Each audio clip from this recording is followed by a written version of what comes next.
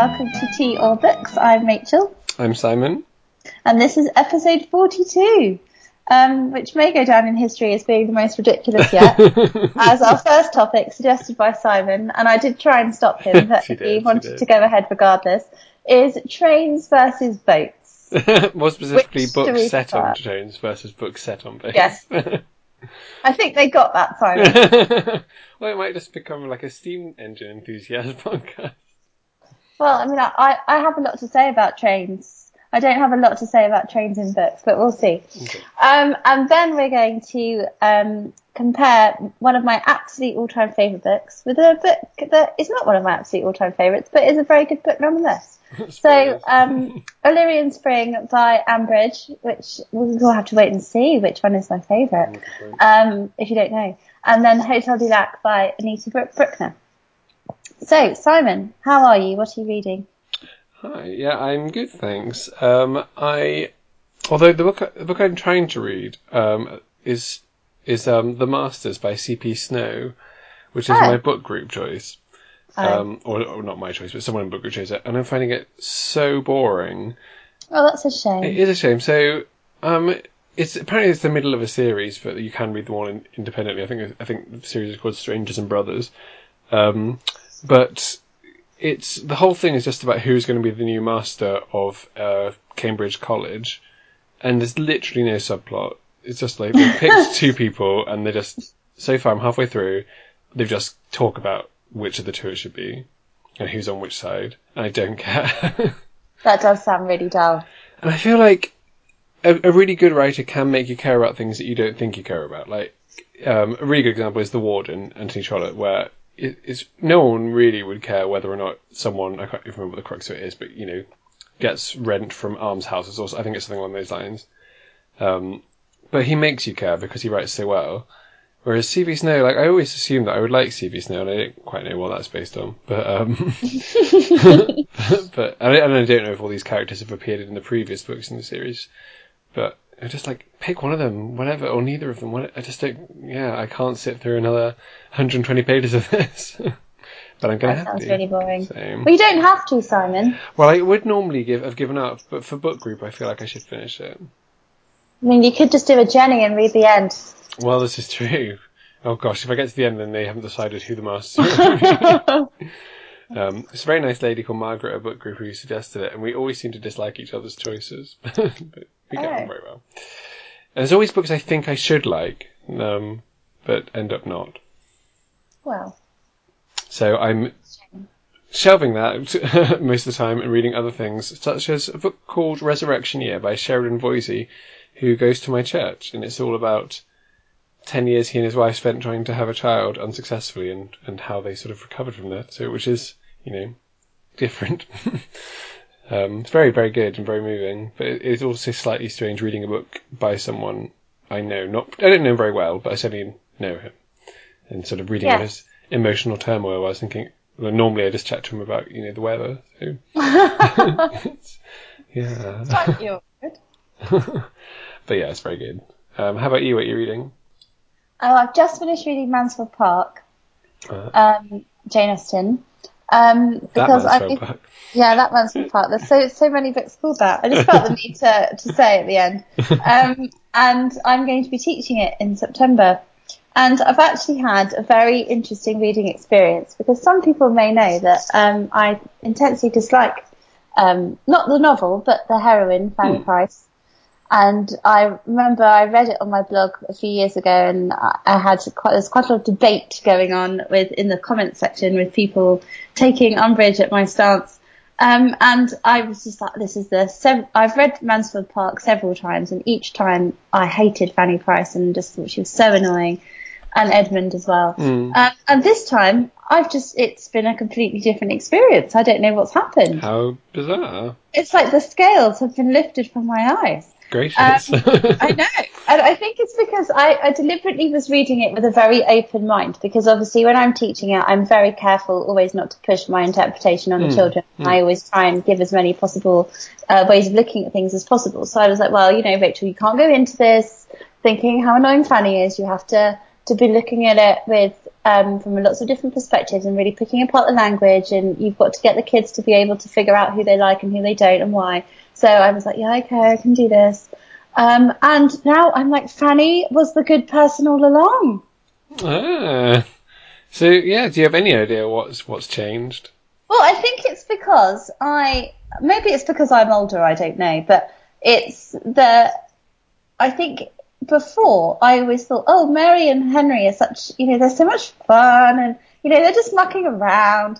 And actually this time I was reading it, I saw the nastiness in their behaviour. Mm-hmm. Whereas before I'd always seen them as being, Fanny's super boring, and she just wants to stop everyone from having fun. And she's just like, oh, everyone's terrible and they're so mean and stuff. And I do think, she does take it a bit far in places, like, get a sense of humour. But at the same time, she's right. They are not very nice people, and they're totally out for themselves. And actually, but before I was like, oh, Mary Crawford's a bit like Elizabeth Bennet. And then this time I read it, I was like, she's nothing like Elizabeth Bennet. I don't know why I ever thought that. It's interesting, because I've only read it once when I was, I think, 18. And to me, she seemed quite like Elizabeth Bennet, so I should reread. I think the reason it's my least favourite Austen, or certainly down there, is probably the pacing rather than the characterisation, though. But does that improve on rereading? No, actually it does, because it is a long novel, and my students are not going to thank me over the summer as they plough their way through it. But I think it's kind of, not a lot happens, but the stuff that does happen is a lot of interiority going on. And it does need that length of time for you to appreciate the difficulties that Fanny experiences. And I felt really sorry for her this time around. I was thinking, how trapped she is. And I noticed all the time she couldn't do the things she wanted to do. And, I actually think, writing-wise and structure and everything, I think it's probably one of Austen's best. I just think the problem is, it doesn't have that endearingness about it that the other novels have. And the problem is, because Fanny and Edmund are not particularly, exciting characters, they don't have this whole terrible will they won't they relationship the whole way through, where one of them hates the other and they keep having fights and things. It's a very placid relationship. And still I got to the end and thought, seriously, it's taken you 500 pages and now you've realised that actually your cousin's quite fit and you're going to marry her anyway. And that's basically what happens. And also, I was like, really, I'm slightly uncomfortable with this, because really basically your brother and sister talk about their craft this way. But yes, obviously I don't phrase it to the children. They basically are brother and sister. I mean, so many of Austen's pairings are essentially brother and sister. So.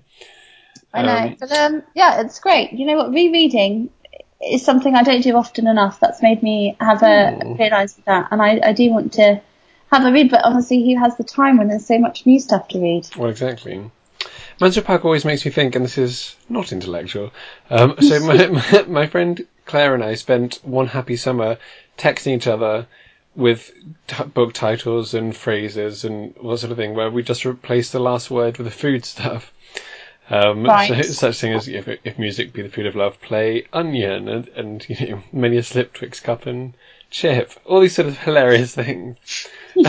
And my dad contributed Mansfield pork to it, and I was very proud of him. That's very good. Oh, what fun we had. It was very hard to explain to people why we found this so funny, particularly since we were sending hundreds of these things. We probably had to be there. Yeah, perhaps you did. Yeah. It still makes me laugh. And one of the foremost wits, I think. Oh dear. So yes, well, can I give some backstory to the first half of this episode? Must you? Be very brief. Do we want it? I think there's a previous episode, maybe 6 or 7 ago, where I said if no one suggests anything, we'll be forced to do boats versus trains. And then at least 2 people, I can't remember who one of them was, but Imogen was one of them, said that they would be interested to hear books set on boats versus books and trains. And we are nothing if not the servants of the people. Those people are now instantly regretting writing that. Yeah, they're like, we were joking. I think we have a track record of me forcing topics on you that end up being brilliant, like cats versus dogs. That turned out great. I'm having a flashback to Cats versus Dogs right now. Terrible episode. Oh dear. Well I've done lots of homework and I came up with lots. I did say if you came up with a different topic, we'd do that instead. But you didn't. Yes. So now it's my fault, apparently. And imagine if we were really modern and up with what was going on. We'd totally be doing The Girl on the Train. I know, I was thinking that. I was like, The Woman in Cabin why 10. haven't I read it? I haven't even seen the film. No, me neither. We can't talk about that one at all. But, what do you have? Well, does it matter if the boat's not a major part of the novel? Well, I mean, not necessarily. As long as it's there for at least a handful of pages. Yeah, I mean, that's ideally it'd be a more handful. central. I was thinking mainly about children's novels actually, and how frequently boats are in children's novels. So I thought about my favourites as a child. So I absolutely love the Swallows and Amazons series, which is all set in the Lake District and them sort of messing about in their boats and going around into the little islands on lakes and things. And the boats feature a lot in the Famous Five, which again I read a lot as a child. Of course, yeah. They're always using boats to escape and to get into scrapes and all sorts of things. So yes, that's what I've got there. Yeah. Obviously the Railway Children as well with the train. And then I was just thinking there are a huge number of detective novels set on trains. So The Wheel Spins by Ethelina White, I think her name is. That's right, yeah. And then obviously Agatha Christie's written loads on trains. Yeah, so there's Murder on the Orient Express, there's Mystery of the Blue Train, there's possibly others. 4 something from Paddington. 450 from Paddington, yeah. Yeah. Which was published as What Mrs. McGillicuddy Saw in America. Oh. There you go. In case people are... And there's lots of trains in Victorian novels, obviously. I mean, I could go on about that for years. Well, yes. Please, no, we'll come back to that probably when we run out of time. I don't think people want me to. Tweet I can hear the groans from here. Tweet at book_snob if you want to hear Rachel's views on trains and Victorian novels. Of course, Cranford's all about the arrival of the railway, isn't it? Indeed it is, Simon. Yeah. Indeed it is. Indeed it is. In fact, one of the people who tweeted was Dean Street Press about a trilogy of books by Elizabeth Gill, which I think might well be crime books, and The Pleasure Cruise Mystery by Robin Forsyth. Ooh. Which sound interesting. So thank you for that, Dean Street Press. Oh, and they've got very nice pictures. Well, 2 of them are pictures of a train. No, one's got a train, one's got a car, one's got a boat. Elizabeth Gill was all over it. I think there is as you say, a lot of detective novels on boats or trains. There's obviously like Death on the Nile. Oh, yes. Because it is that sort of... It's the equivalent of the remote country house, isn't it? It must be what person who was here and no one else could get here or away from here. Absolutely. So yes, I did find a disproportionate number of those. Mystery in White as well, which I still haven't read. That's on a train, isn't it? Yes, partly on a train. Yes, very good as well. Yeah. So other things that I got that aren't detective novels and that you haven't mentioned, or ones you haven't mentioned yet. I've written The Girl on the Boat, which is not like The Girl on the Train. It's a P.G. Wodehouse novel. Back in the days when you had to use a boat to get from Britain to America, I think there were quite a few books, although I can't think of that many, where the boat looms large. I think one of Paul Gallico's... does Mrs. Harris go to America in one of them? Yes, she does. There you go. So, Mrs. Harris goes to New York. Ah, that's it. And I think quite a lot of that is on a boat on the way there. The Provincial Lady goes on the boat on the way to America. Of course she does. So, yes, we lose that in these days of plane travel. All of the experience of the long voyage. Yes, and actually, now you mention it, it is something that's, it's just I'm going to have loads of ideas now. Yeah. It is something that's very much of a particular period, isn't it? I think particularly boats used for that sort of purpose. I should say we're using boat and ship interchangeably. Sorry, boat purists. But yeah, I think in the days when it really, like in the way that the train still is to a certain extent, or to a great extent, the boat was a way that people got around the world functionally, whereas perhaps now it's more just you make that choice to have it as a recreation, Yeah, well, likewise with the train in many ways. I mean, certainly going to Europe, I mean, obviously we're very fortunate being in Britain that we can get a train to mainland Europe, and but a lot of people choose to fly because it's quicker.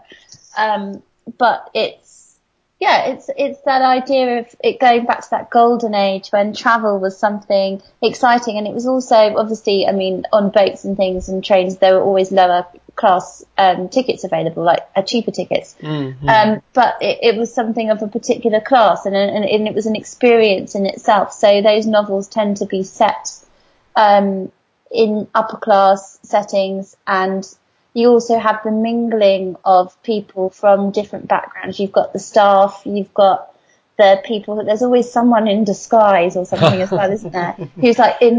Who's in the second class compartment or the first class compartment when they should be in the second class, and you've got stowaways and things, and it is that sort of closed room environment where nobody can leave, so you're all in it together.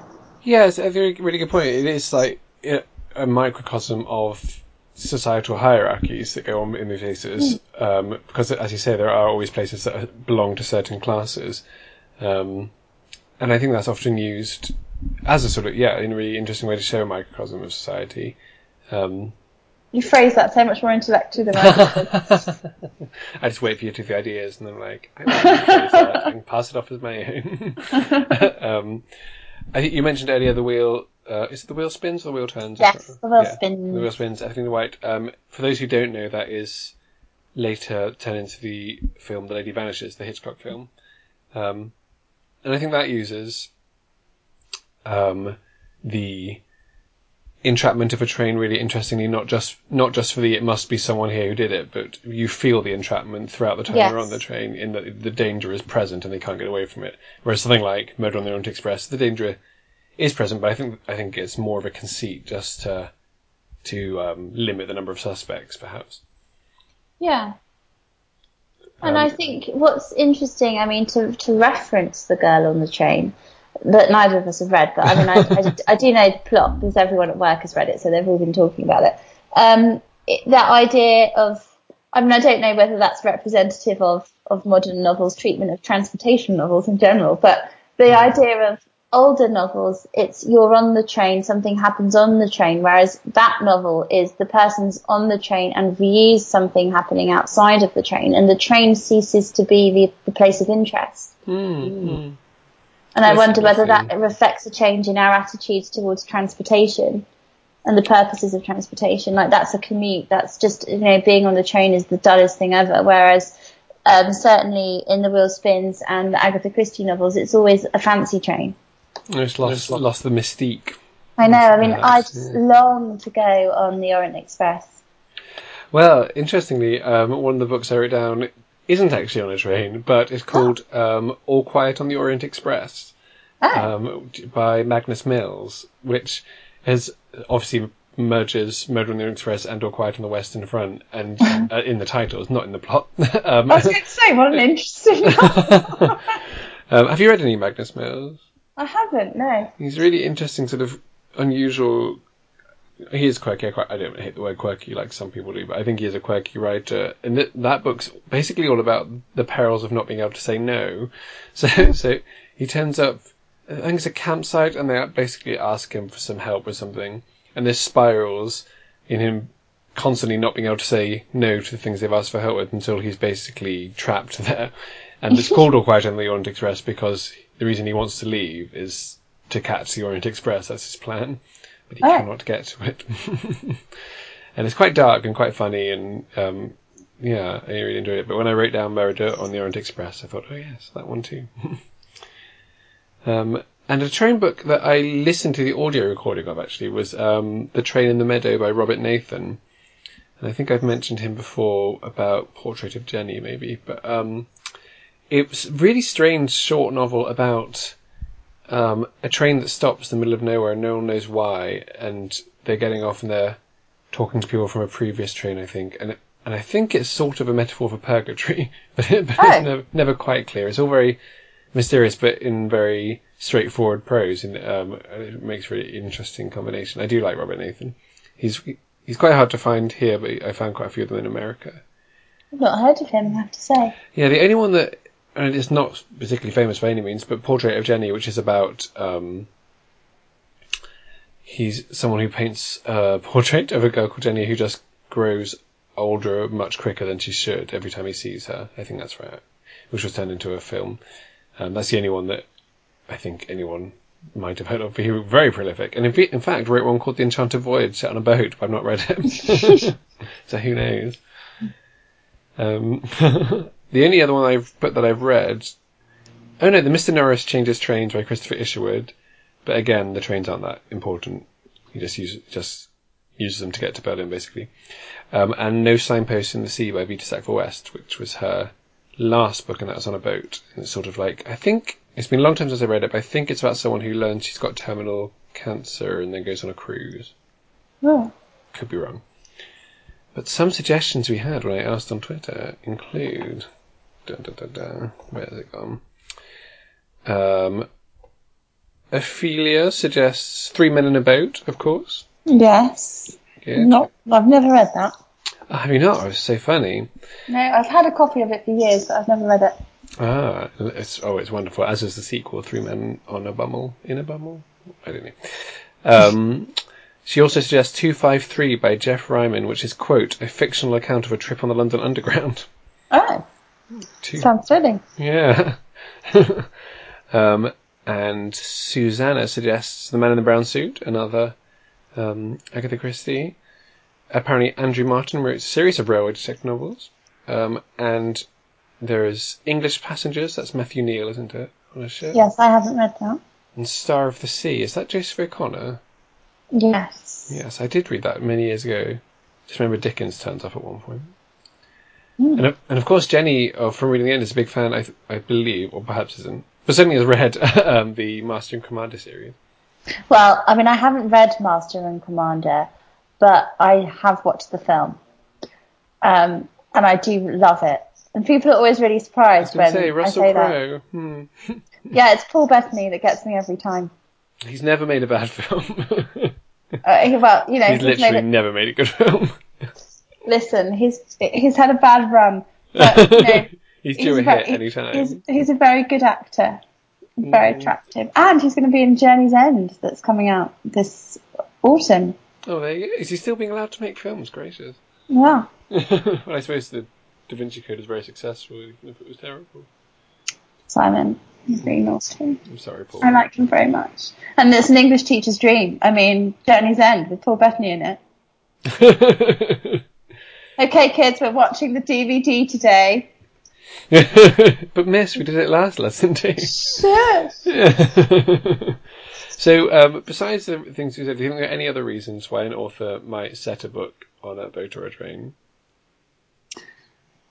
Well, I think there's several reasons why I would set a book on a boat or a train. So I'm just using it from my perspective. I think, as we've already said, you've got the mixing of the social classes. You've got people mixing with each other who would never come across each other before. You've got people who are stuck with each other for a certain amount of time, and therefore, even if when they first meet they don't get along, you've got that opportunity to develop relationships in quite an intense environment, which can be really interesting. Certainly romantic relationships.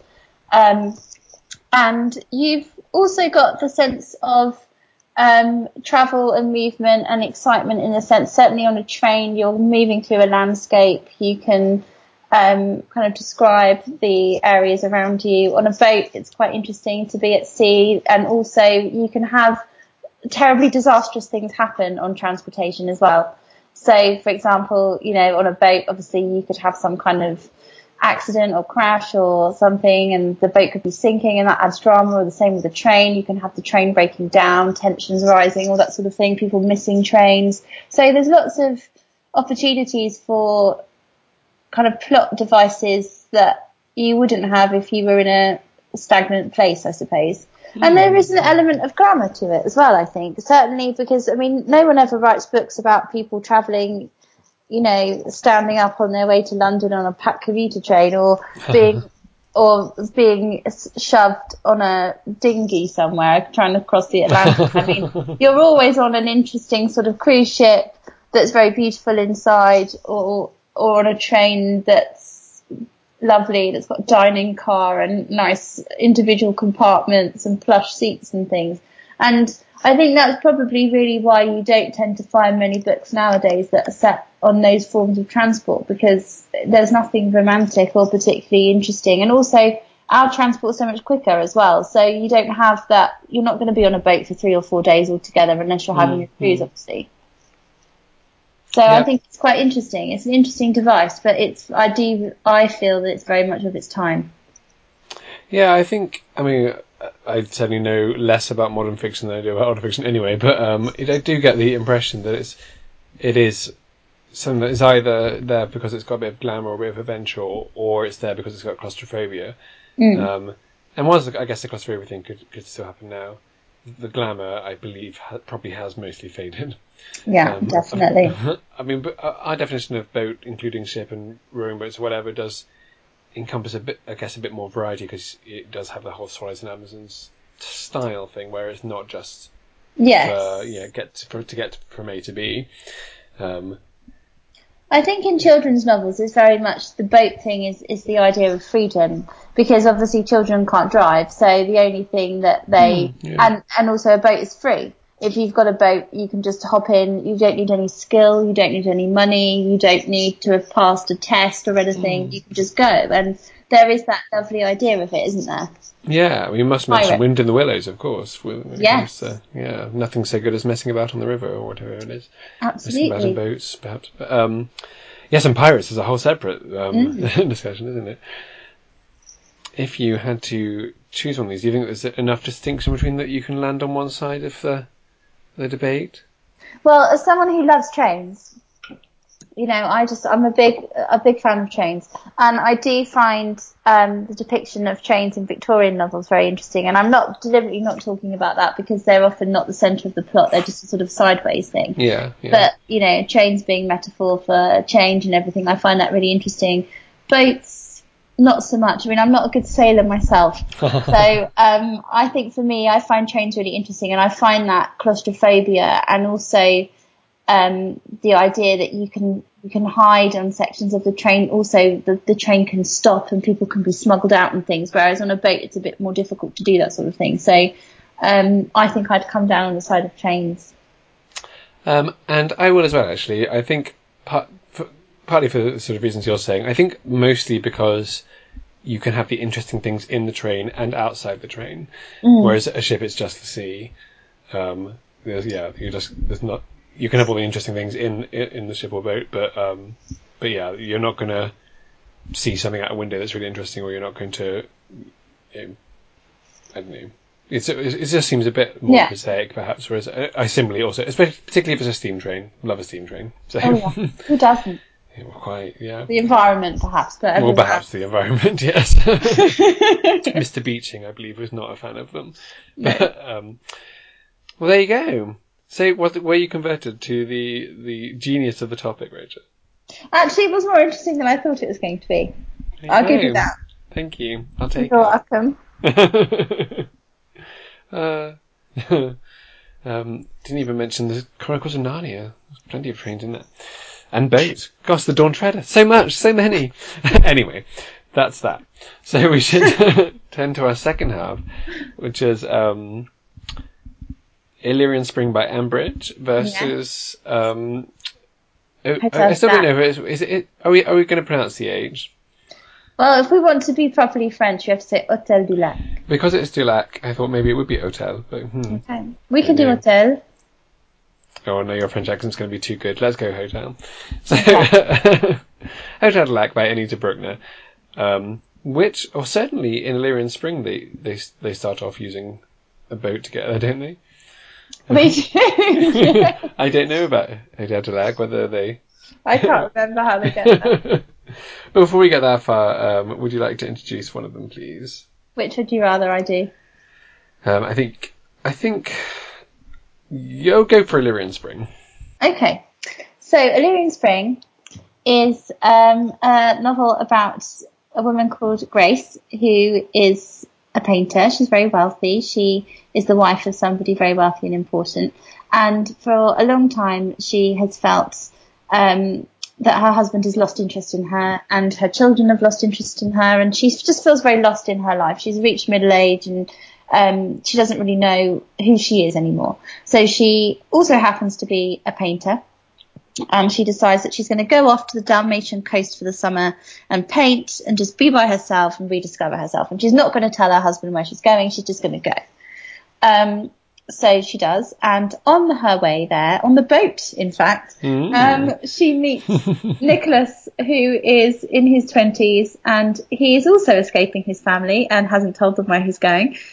He also wants to be an artist, and his parents don't want him to be an artist, and they're putting a lot of pressure on him to pursue a career that he's not interested in, and he just wants to go off and do his own thing. And so Grace sort of takes Nicholas under her wing, and they end up travelling around the Dalmatian coast together, a completely platonic relationship. And though Nicholas, I think, wouldn't mind if Grace fancied him, but she certainly doesn't, because he's basically the same age as her children. And as they travel round the coastline of Croatia and Italy, they learn from each other, and they discover so much about themselves, and they develop the ability to see their lives in different ways and see the people around them in different ways, and they get the strength to kind of go back and to fight for what they want. And it's a beautiful novel. Thank you. So that novel was published in 1935. Yes. Ted Lack is a lot later, 1984, but sort of a similar theme in as much as escaping from the ordinary life. So this is about the romance novelist Edith Hope, ironically. She is coming out of an affair with a married man and an aborted marriage, and she is being sort of banished by her friends, and I'm largely reading Wikipedia here. She decides to go to this hotel, which is by Lake Geneva, sort of, I guess, to rediscover herself, or just to get away from the life that she wants to avoid. The hotel is mostly filled with drab, unhappy people, it seems. So there's the mother and daughter, Mrs. Pusey and Jennifer. There is a man called Mr. Neville, who sort of completely misunderstands her, and they have a fairly curious relationship. And then basically nothing really happens. She just sort of sits in the hotel feeling sad about how much she dislikes her life. And much the same is happening to everyone else at the hotel. As far as I can recall. Can you remember anything more detailed? No, that's pretty much it, really. Yeah. So I read both these books in 2011, I discovered through looking at my blog, quite close to each other. And indeed, I read Illyrian Springer because you strong-armed me into doing so.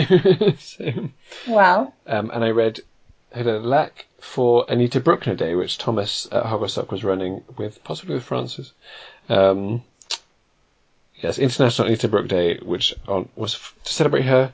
Oh, no, Simon and Thomas were hosting to celebrate her birthday.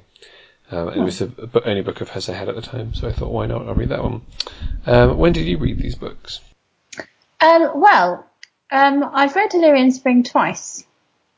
And I think the first time I read it was, let's have a look, 2009 apparently. Gosh. And then I read it again in 2012. And I was very worried when I read it again that I wouldn't love it as much, but I did, so it was fine. Right. And then Ted Lack, I think I read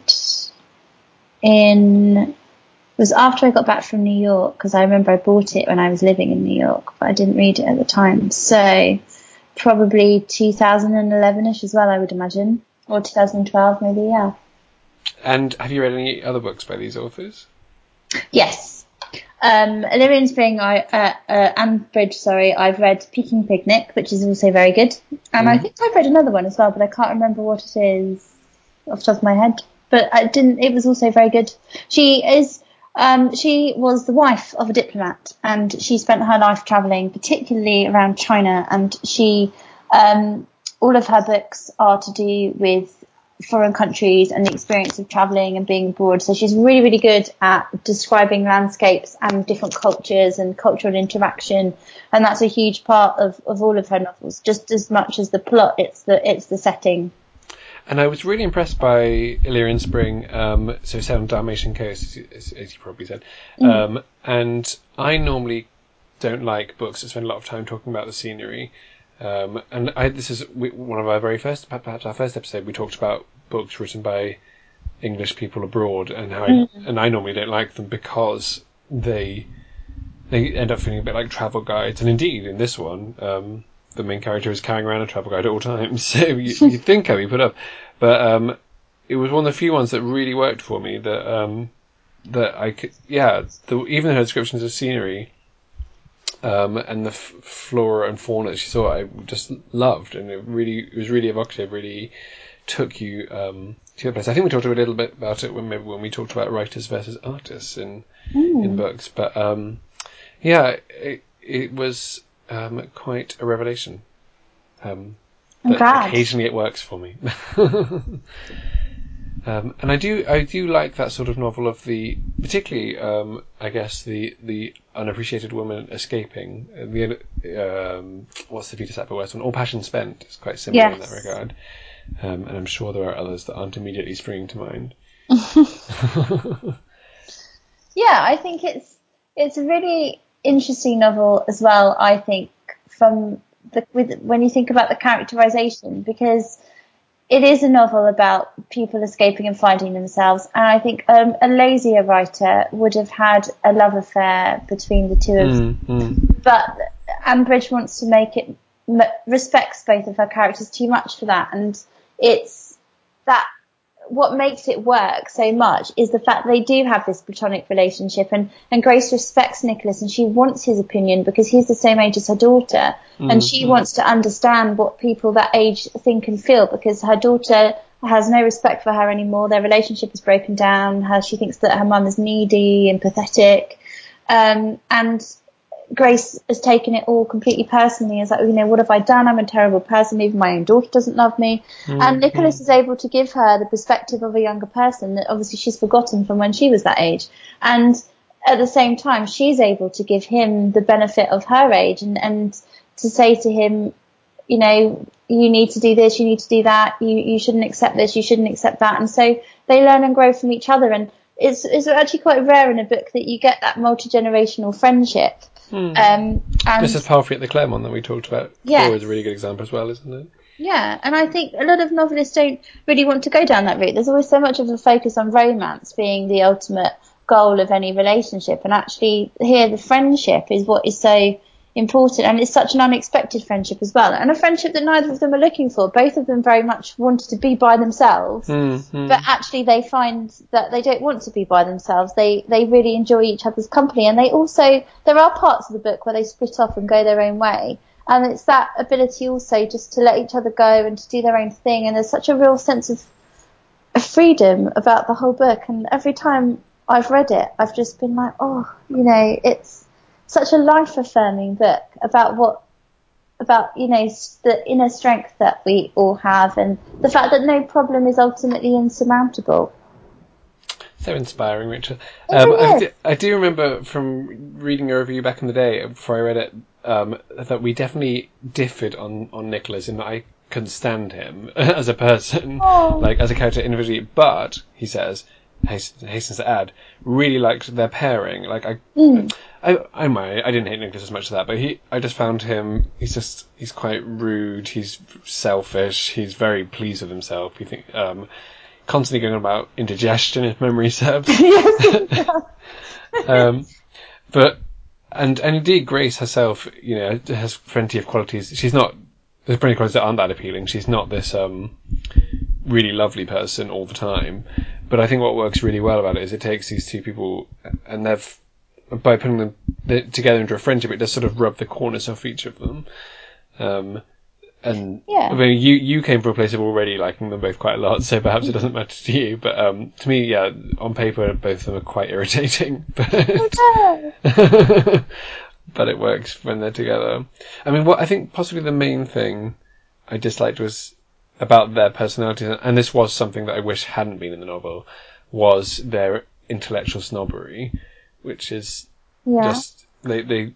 I think I talked about it on the Artists and Writers one, where I said they don't seem to believe anything creative is worth doing unless you're brilliant at it, and they think people who aren't brilliant at painting shouldn't paint, and people who aren't brilliant at writing shouldn't write, and it doesn't seem to be any element of just you can do things because they're fun.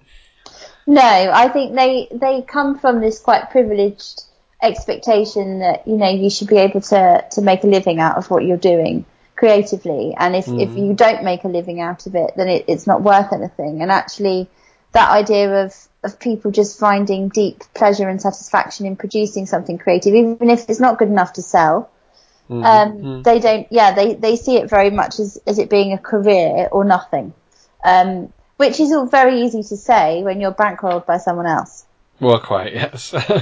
And they're certainly not just intellectual snobs; they're also just snobs as well. Like, I mean, they're from they are from an upper class background. Grace is a lady because her husband is a sir. You know, there is a real sense you have to kind of swallow that part down. Just accept the fact that they are terribly wealthy, snobby people who have no idea how privileged they are. Once you've got over that part, it's wonderful. And I feel like Ambridge didn't quite realise that as well. I feel like she's completely on their side and perhaps moved in those circles herself. Well, absolutely, and I think there is that element of blindness to it. You know, obviously she's not a working class novelist. She's not interested in writing about working class people. But what I do find quite nice about it is the fact that Grace isn't just some hobbyist painter. She's actually a very well respected, very highly selling artist in her own right, and she doesn't actually tell Nicholas that. And I like the fact that she's very successful and very talented, but her husband does not appreciate that at all and doesn't seem to care.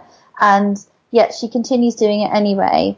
And I really like the fact that she's allowed to be so good at stuff, if you see what I mean. That's true. It would have been a lot easier I'm saying that I wish that they had allowed quality to be less of a deciding factor. But yes, it is nice that she's not just some hobbyist, twittery old lady who's painting watercolours or whatever.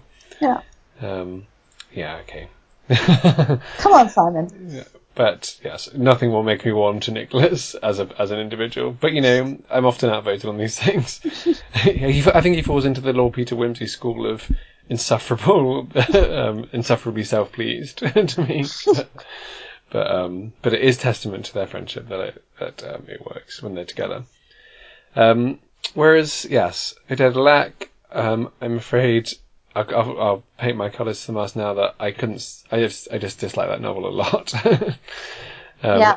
Possibly because I thought I'd like it so much, and it's the only book of hers I've read. But I was just so disappointed because I found it so drab and tedious. And I was reading my review and thinking, sometimes boring characters make for brilliant reading. Like Mr. Collins is very boring, but reading about him is brilliant. Edith is boring, and reading about her I found boring. I just found it a real slog to get through. And normally books where nothing happens, books where middle class women do nothing. I mean, come on, that's basically my bread and butter. but I don't know if it's because of the period it was written in, perhaps. I found it a very strange novel because when I was reading it, it felt like it should have been set in the 1950s, but it's contemporary. It's supposed to be in 1980s. I mean, it doesn't give any indication of it being otherwise. And it just felt completely jarring the whole time I was reading it. It felt like something was wrong. It was completely out of place. Everybody was behaving in a way that was completely unlike people of that time would have behaved in. Everyone was stuck 30 years in the past. And the very fact that she'd been sent off to this hotel by her friend to sort herself out. Again, I was like, really? Would somebody have done that in the 1980s? I really don't think they would have done. And all these women who are just sort of wilting away in this hotel, having been abandoned there by various terrible partners or, you know, ineffectual financial arrangements or whatever. And it's depressing as well because obviously it's the end of the summer and so everything's shut. So there's literally nothing for them to do apart from, I think there's one cafe open and they can go and have a slice of cake or something. And it's a very bleak book. And I think it's deliberately boring and it's deliberately like that because she wants it to come across as being very bleak. And I suppose maybe in the 80s women did feel a bit more kind of like they couldn't be on their own, and it was, their lives did feel perhaps more dictated, but I just don't feel that they would have done. Yeah, I mean, she just certainly doesn't help herself when she gets there. I don't know, it just seems to listlessly move through life. I'll just read the description that she arrives with. I think she's describing herself. Oh, she is, yes.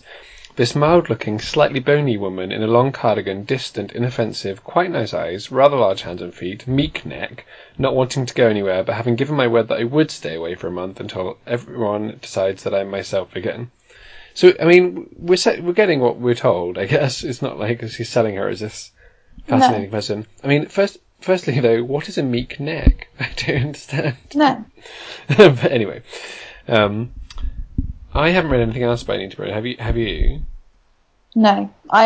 After reading that, I didn't feel that I wanted to read anymore. Yes, Thomas did say that they were all much for muchness, and if I didn't like that one, then I probably wouldn't like any of them. I think I've still got Family and Friends, or something along this, Friends and Relations, maybe. I don't know, something like that, on my shelves, because I will give her one more try before I give up completely. But it's very brave. Well, yeah, I mean, they're short, so that's something. But yes, it won the Booker. I mean, why? But it's very well written, in her defence. Well, I think it's well written. I don't think it's badly written. But I don't think I go as far as very well written. It just seems competently written. Yeah, I mean, it's not a book you can feel passionate about, is it? Well, Thomas does, I think, so... or at least Anita altogether. I don't know if which ones are his favourites.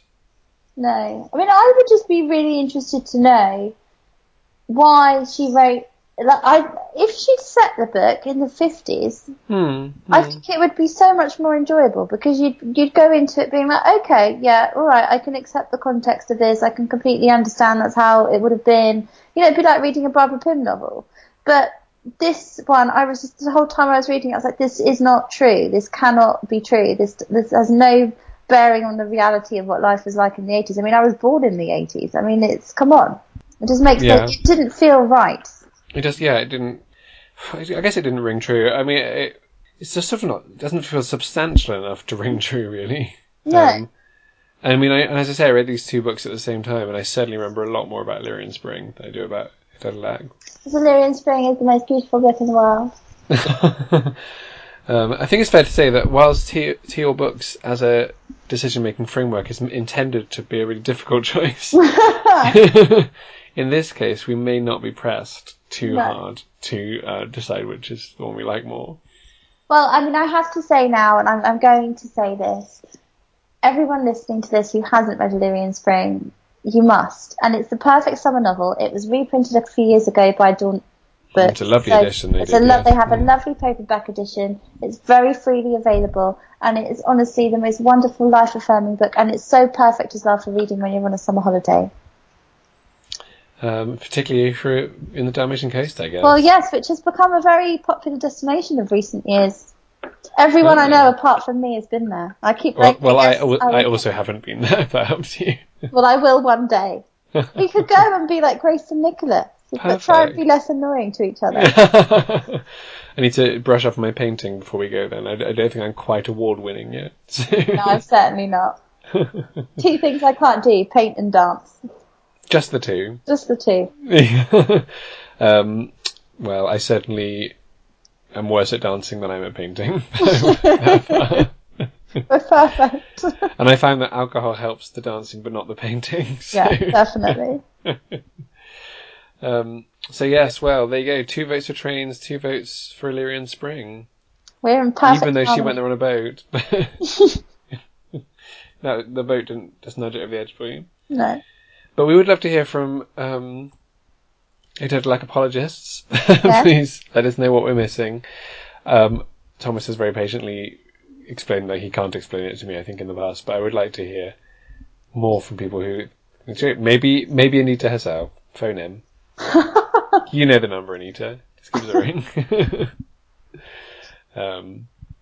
And next time... What are we doing next time, Rachel? So next time we're going to be talking about As It Was by Helen Thomas. Did she call herself Helen Thomas?